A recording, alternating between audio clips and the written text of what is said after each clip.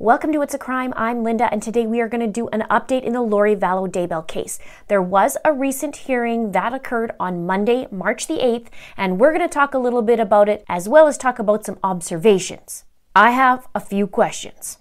But before I get into it, if you'd like to be Hey, it's Kaylee Cuoco for Priceline. Ready to go to your happy place for a happy price? Well, why didn't you say so? Just download the Priceline app right now and save up to 60% on hotels. So whether it's Cousin Kevin's Kazoo Concert in Kansas City, go Kevin, or Becky's Bachelorette Bash in Bermuda, you never have to miss a trip ever again. So download the Priceline app today. Your savings are waiting.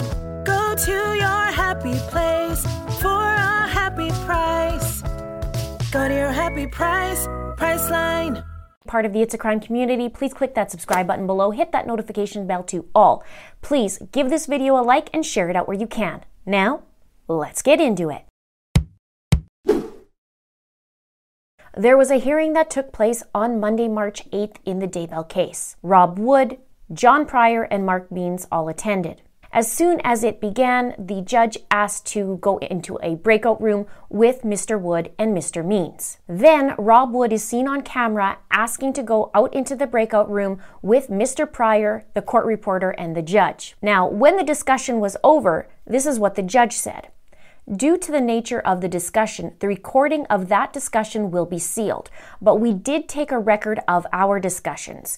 After discussions with both counsel and in consideration of what's been presented to the court does find good cause at this time to vacate the currently scheduled hearings that are set for today, as well as vacating our hearings that are scheduled for March 22nd. The court will set a status conference, which we can use for further scheduling on April 7th at 1:30 p.m. Now, what was on the docket that day was to address the state's motions in limine, motion to compel, and also the state's motion for remote testimony of a witness.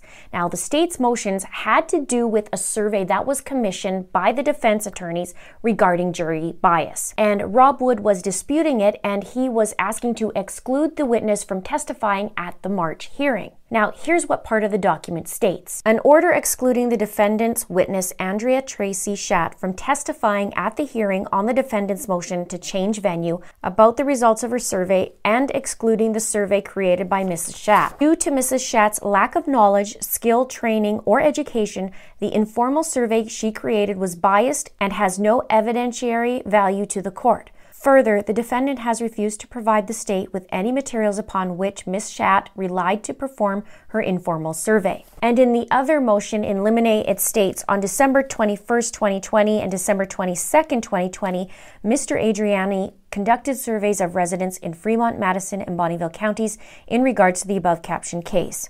On March 1st, 2021, the defendant disclosed Mr. Adriani as a witness and provided a survey conducted by Mr. Adriani.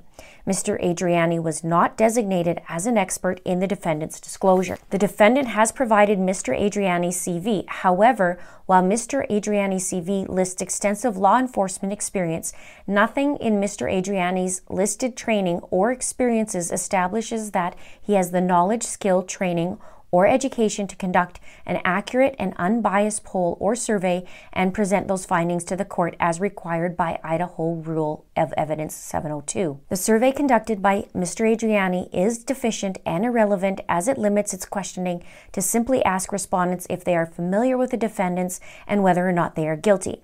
No questions were asked about whether respondents set aside their opinions and biases. No questions were asked about whether respondents believed in the principle of innocent until proven guilty. No questions were asked about whether the respondents believed the accused are entitled to a fair trial. The failure to disclose Mr. Adriani as an expert and the fact that nothing in his CV establishes that he has the knowledge, skill, training, or education to conduct an accurate and unbiased survey establishes that Mr. Adriani can, at most, be a lay witness in regards to a survey or poll. Nothing in Idaho Rule of Evidence 701 allows a lay witness to conduct polling or surveys and present the evidence to the court.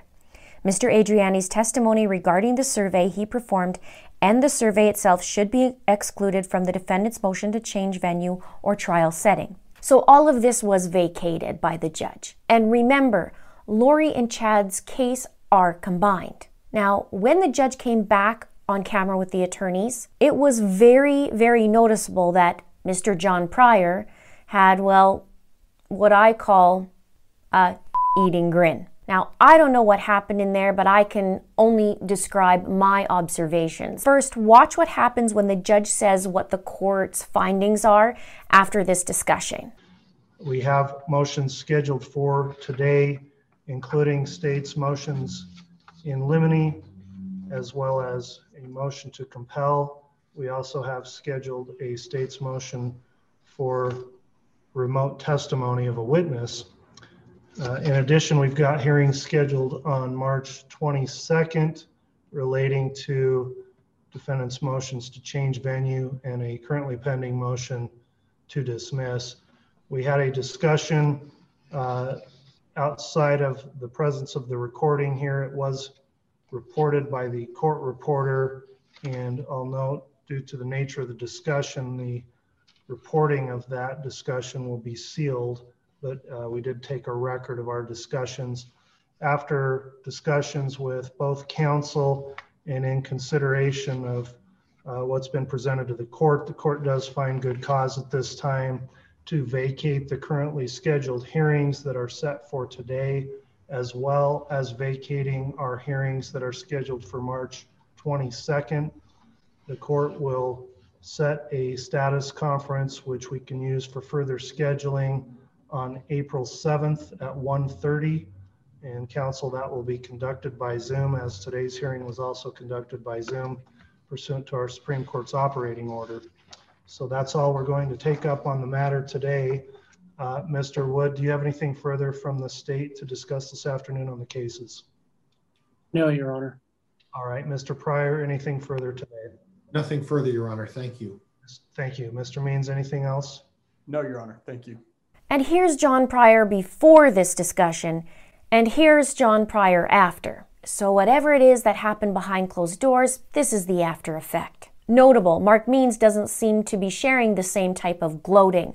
And also, in my opinion, I see Rob Wood, and it doesn't seem like he's very happy about what's went on, but maybe just a little bit upset. I'm not sure. But John Pryor definitely doesn't have a good poker face. The court does find good cause at this time to vacate the currently scheduled hearings that are set for today, as well as vacating our hearings that are scheduled for March 22nd. And it's certainly different than the others. So I guess my question is, why would John Pryor be happy about the court date vacating for change of venue when he was pretty darn vocal about it? And also, why would he be so happy to have this other hearing vacated? It was for the dismissal of charges.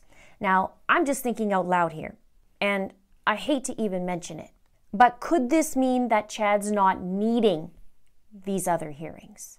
Because you know I'll be especially ticked off if that happens. And I know most of you will be too. So at first glance, I thought maybe more charges are coming. Maybe the murder charges are coming, especially when Tammy Daybell's autopsy results were back. But John's face tells me something otherwise. So I do wonder what the heck is going on. What are your thoughts on this? Let me know in the comments below. Now, one more thing popped up. Just hours before this hearing, Mark Means files a motion, and it actually has Lori and Chad's certificate of marriage attached. Notice Chad's address at the top left. They were married on November 5th, 2019 in Kauai, 19 days after Tammy died.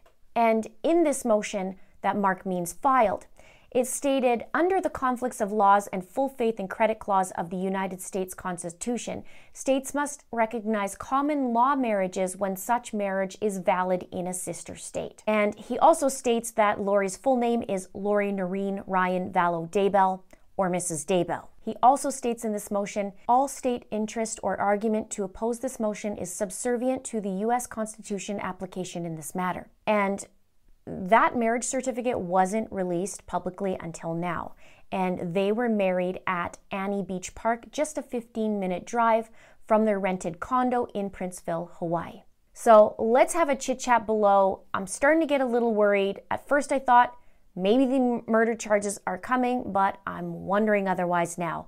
What are your thoughts? Let me know in the comments below.